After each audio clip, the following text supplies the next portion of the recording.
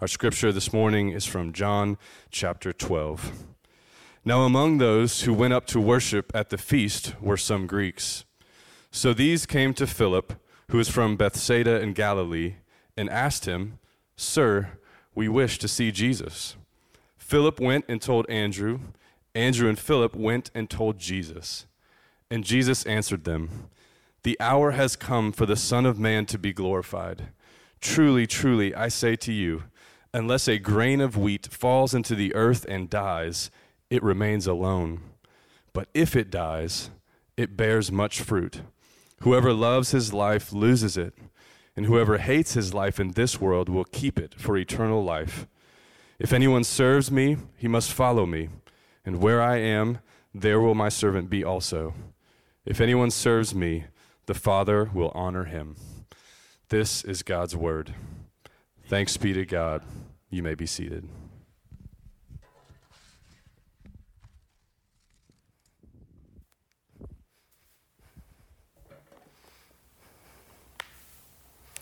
There is a Japanese automaker that released its 500-year plan for making cars.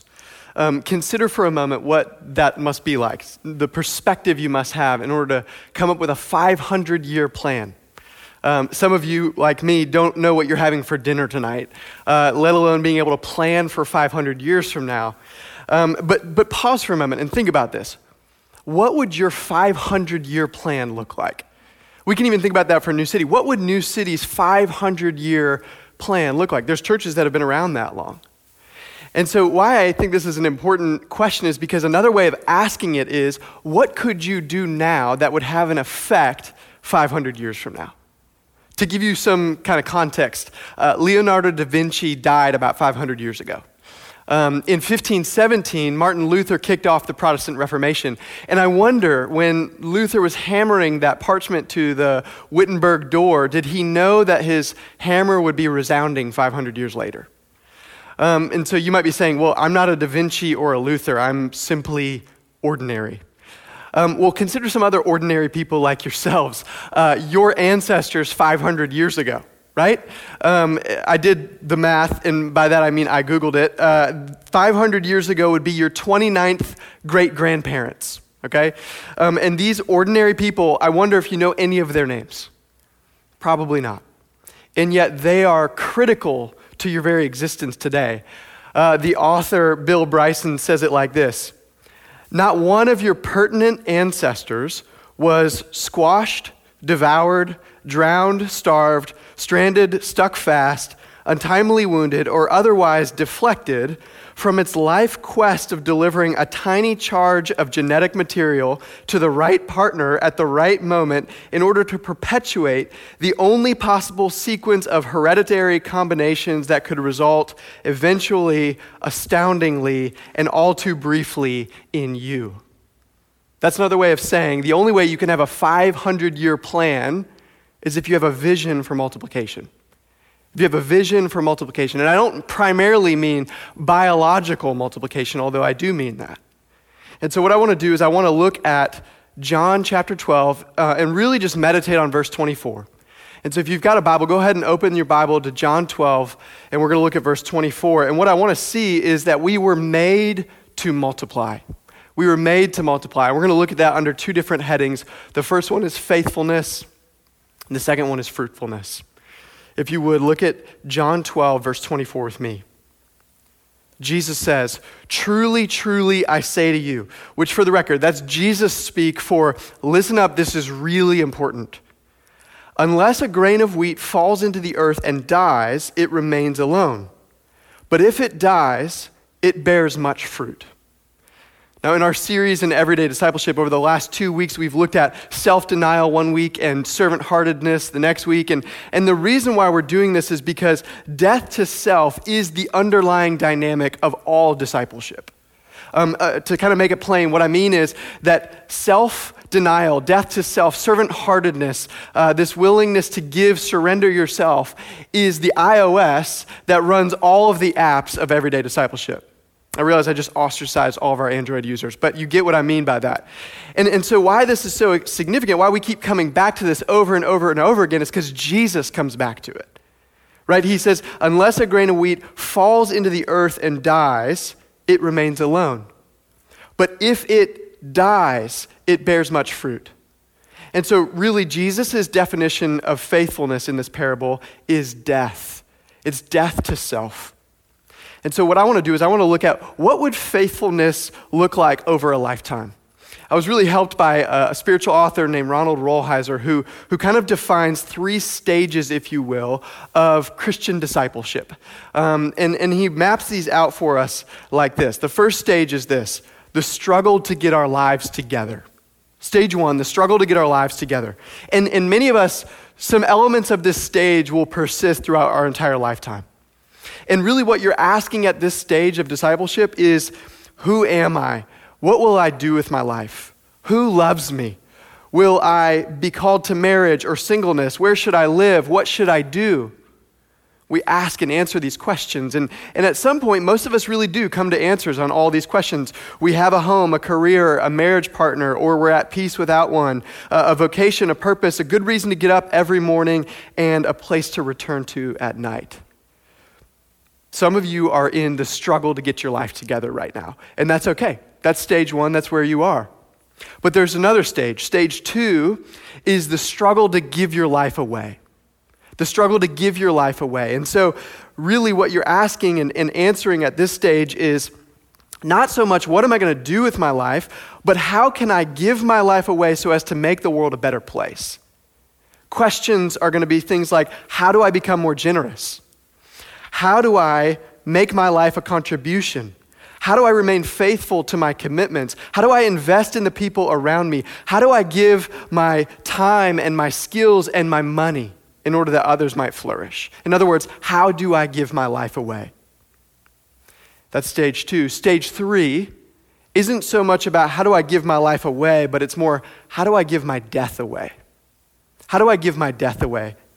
In other words, how can I die in such a way so that my death is as much of a blessing, as much of a gift to those around me as my life was? How do I live the remaining years of my life so that my death will bless the people around me as my life once did, so that my family, my church, and the world would be better for my existence in it? This is stage 3. How do I give my death away? And I've known 20-something-year-olds that have gotten to stage 3 because of illness or tragedy or suffering. This isn't so much based on age, although that's a huge component in it. And so what stage are you at in this faithfulness over the course of a lifetime? Because what we're seeing here is that faithfulness over a lifetime is really getting our lives together in order to give our lives away. And so the way that Jesus puts it is, we are like a grain of wheat that if it falls into the ground and dies, it will bear much fruit. Now, faithfulness is hard. We have to recognize that. Giving our lives away is hard, but there's good news in the fact that God is probably more committed to your faithfulness than you are. I'm not sure what this social distancing time has been like for you, but during our quarantine, I've been spending a lot of time getting my yard in order. I've been pulling weeds and watering things, and we all quarantine in our own way. This is my way. And so I pity a weed in my yard today, right? It's just bad. And so one of the things that's really interesting is my yard hasn't really gotten much water lately. We've not gotten much rain, and so almost all of the grass is brown and dead. And the only thing alive are these patches of green spots, these really tall weeds. And as I was out there pulling weed after weed after weed, I kind of let my yard go for a while. I was reflecting on it, and I was thinking, this is actually a metaphor for what God's doing in my heart during COVID-19. In other words, we're in this spell right now, this kind of dry spell, this season of the wilderness, of the desert. And what it's done is it's actually revealed to me the weeds that have grown up in my heart in order that God might prune them, in order that God might pull them, in order He might root out my sources of security that are not Him. For instance, I've been anxious about money lately. I haven't realized how much the god Mammon was the source of my security until there's a threat to that god. And so God is allowing me to go into the wilderness in order to reveal, in order to root out, in order to pull some of these weeds in my heart. Paul says suffering eventually produces character. This is how it happens. God is more committed to your faithfulness than you are. And the reason why is because he, like you, wants your life to matter. He wants your life to matter. And if there's one way in which you could ensure, and in which you could be really committed to your life not mattering, it's to fail to invest it in other people. It's to fail to give your life for the sake of others. And so why Jesus says to us, whoever loves his life will lose it, is because Jesus is after our faithfulness. He's after our willingness to give our life away to others. So if that's my operating definition of faithfulness, I want to look at what is fruitfulness. What is fruitfulness? Well, when I talk about fruitfulness, what I'm really getting after is that inherent longing we all have to live a meaningful life. What the developmental psychologist Erik Erikson called generativity. What the Bible calls fruitfulness. It's this ability in order to nurture somewhat of a life that will actually outlast itself. That's what fruitfulness is. And so if faithfulness is the willingness to give your life away, fruitfulness is the result of giving your life away. Fruitfulness is multiplying your life into others. And this is really important for you to hear this, because faithfulness is our part, but fruitfulness is God's part. You've been called to give your life away. But when you give your life away, you're doing it trusting, abandoning the outcomes to a God who knows how to water soil that is barren. A God who knows how to bring fruitfulness where there seems to be none. And so when Jesus gives us this parable and he says, if the grain of wheat dies, it will bear much fruit, he's actually pulling on a thread, a theme that runs through the whole story of Scripture. Like if you open up your Bible to page 1, you see that God creates man and woman in his image, and then he blesses them and says, be fruitful and multiply, fill the earth. Fruitfulness. Now, some people have made the joke that be fruitful and multiply is the one and only command that humans have never had a problem obeying.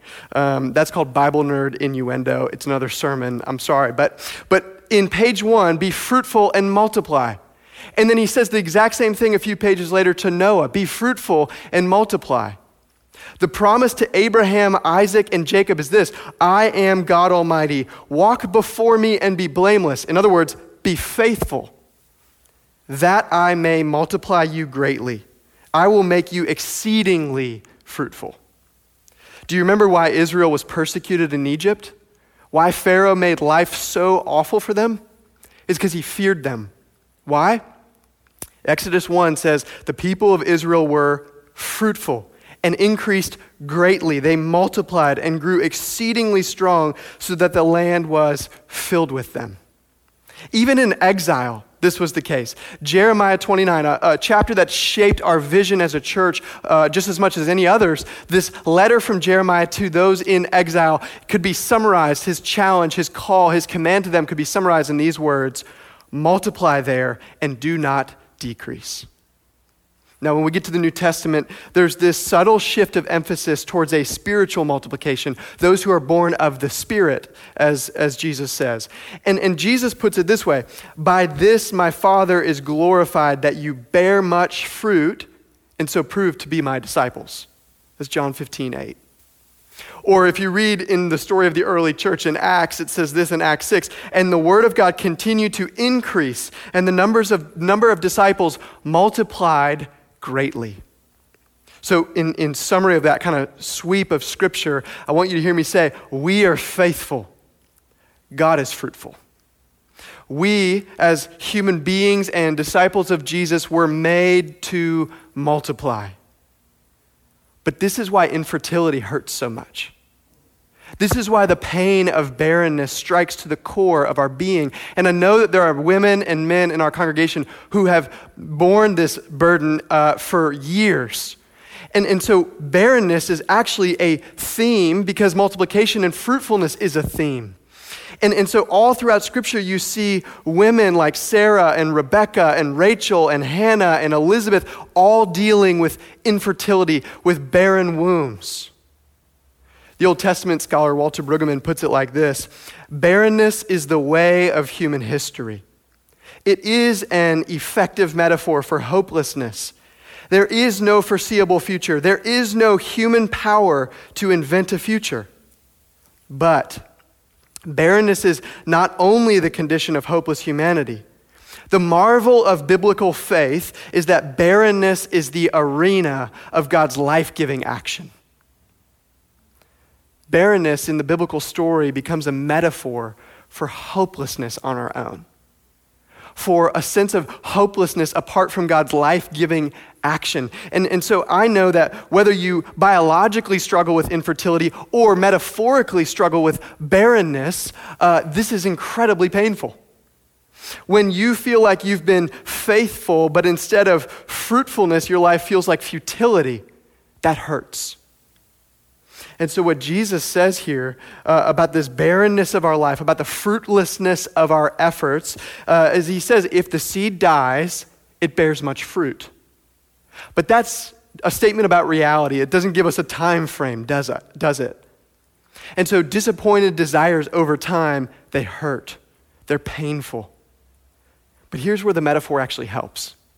Right here is where Jesus is offering us some good news, because any gardener knows the long and patient faithfulness that's required for a tree to bear fruit. Right? There's consistent sun and soil and water. There's slow, oftentimes imperceptible growth that happens. And then eventually, after days, weeks, months, maybe even years, a little sprig, a little vulnerable green sprout breaks through the surface of the soil that gives you the hope of new life. I know some of you are there right now. You're dealing with this process of patience between your faithfulness and God's fruitfulness, and that's a hard place to be when we look at our life and we see barrenness. And so we've opened our hands to surrender to Jesus, but they remain empty. What do? Well, I'm helped by verse 21. I'm helped by what it was, the request that prompted this parable, because it is actually good news for us. Look at verse 21. You'll see that the Greeks, these people that represent the entire world outside of Israel, the Greeks come and they say, "Sir, we wish to see Jesus." Like, I hope that every one of your expectation, I hope you expect that anytime one of your pastors gets into this pulpit, that you could say, "Sir, we wish to see Jesus." That's our hope. That's our good news, right? And so Jesus' answer in verse 23 it's startling. He says, the hour has come for the Son of Man to be glorified. This is surprising because up to this point, Jesus has been a Houdini of sorts. Like, he's been slipping and dodging and avoiding anybody knowing who he is or arresting him. But right here, right now, he says, my hour is imminent. It's here and now. What's changed? What's going on here? Well, in John's gospel, Jesus' hour is his death. But interestingly, he says, the hour has come for the Son of Man to be glorified. Which, if you take that at face value, is confusing, right? Because isn't death defeat rather than glory? Like, isn't faithfulness without fruitfulness futility? Isn't it true that crucifixion is the most shameful way to die, not a glorious way to die? What could Jesus possibly be getting at here? Well, the only way we can see how Jesus is glorified in his death is if we begin at the beginning. I mean, all the way back to Genesis chapter 3, the proto-evangelion, what the church has called the first gospel in Genesis 3:15. It says, I will put enmity between you, that's the serpent who led Adam and Eve out of the garden. I will put enmity between you and the woman, and between your seed and her seed. He shall bruise your head, and you shall bruise his heel. In other words, Jesus is the seed. He's the one who's been promised. He's the snake crusher who's come to lead the sons of Adam and the daughters of Eve back into the fruitful garden of Eden. Jesus is the promised seed, but even the seed can't bear fruit unless he died. So I puzzled myself around this. How is it that Jesus is glorified in his death? How is verse 24 primarily about Jesus and then secondarily about you and me? And as I was on a run, I was meditating on verse 24, and it struck me.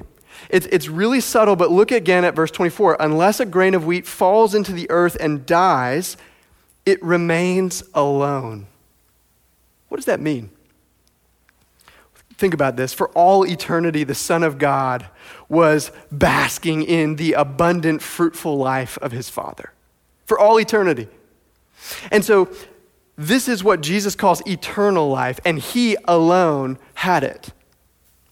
So if the Son of God didn't become a human, he alone would still have it. Even if Jesus of Nazareth ascended to heaven without dying on a cross, he alone would still have it. You see, because it takes a seed dying for there to be any crop. It took Jesus dying for there to be access to the fruitful presence of God. And so what's really going on here, how it is that Jesus could possibly be glorified in his death, is because the love of God is by nature outgoing and sharing and ingathering. And so Jesus, the Son of God, becomes man. And in doing that, he dies and he sows his life like a seed in the ground. On Holy Saturday, which is coming up a week from now, on Holy Saturday, Jesus was literally buried in the earth, like he talks about the seed here. And we patiently wait, and we expectantly hope for Easter Sunday, when he would come back up out of the ground, bringing new, abundant resurrection life. This parable is primarily about Jesus. The way in which Jesus is glorified in his death is because he is the seed, you are the fruit. You are the produce of God. You are his church. And so Jesus is glorified in his dying because the glory of a seed is to die in order to bring about an abundant harvest. And so Paul calls Jesus' resurrection the first fruits of the new creation. As goes Jesus, so goes the church. He gave his life in faithfulness and now resurrected it again in fruitfulness, and so will you. Faithfulness and fruitfulness is really death and resurrection.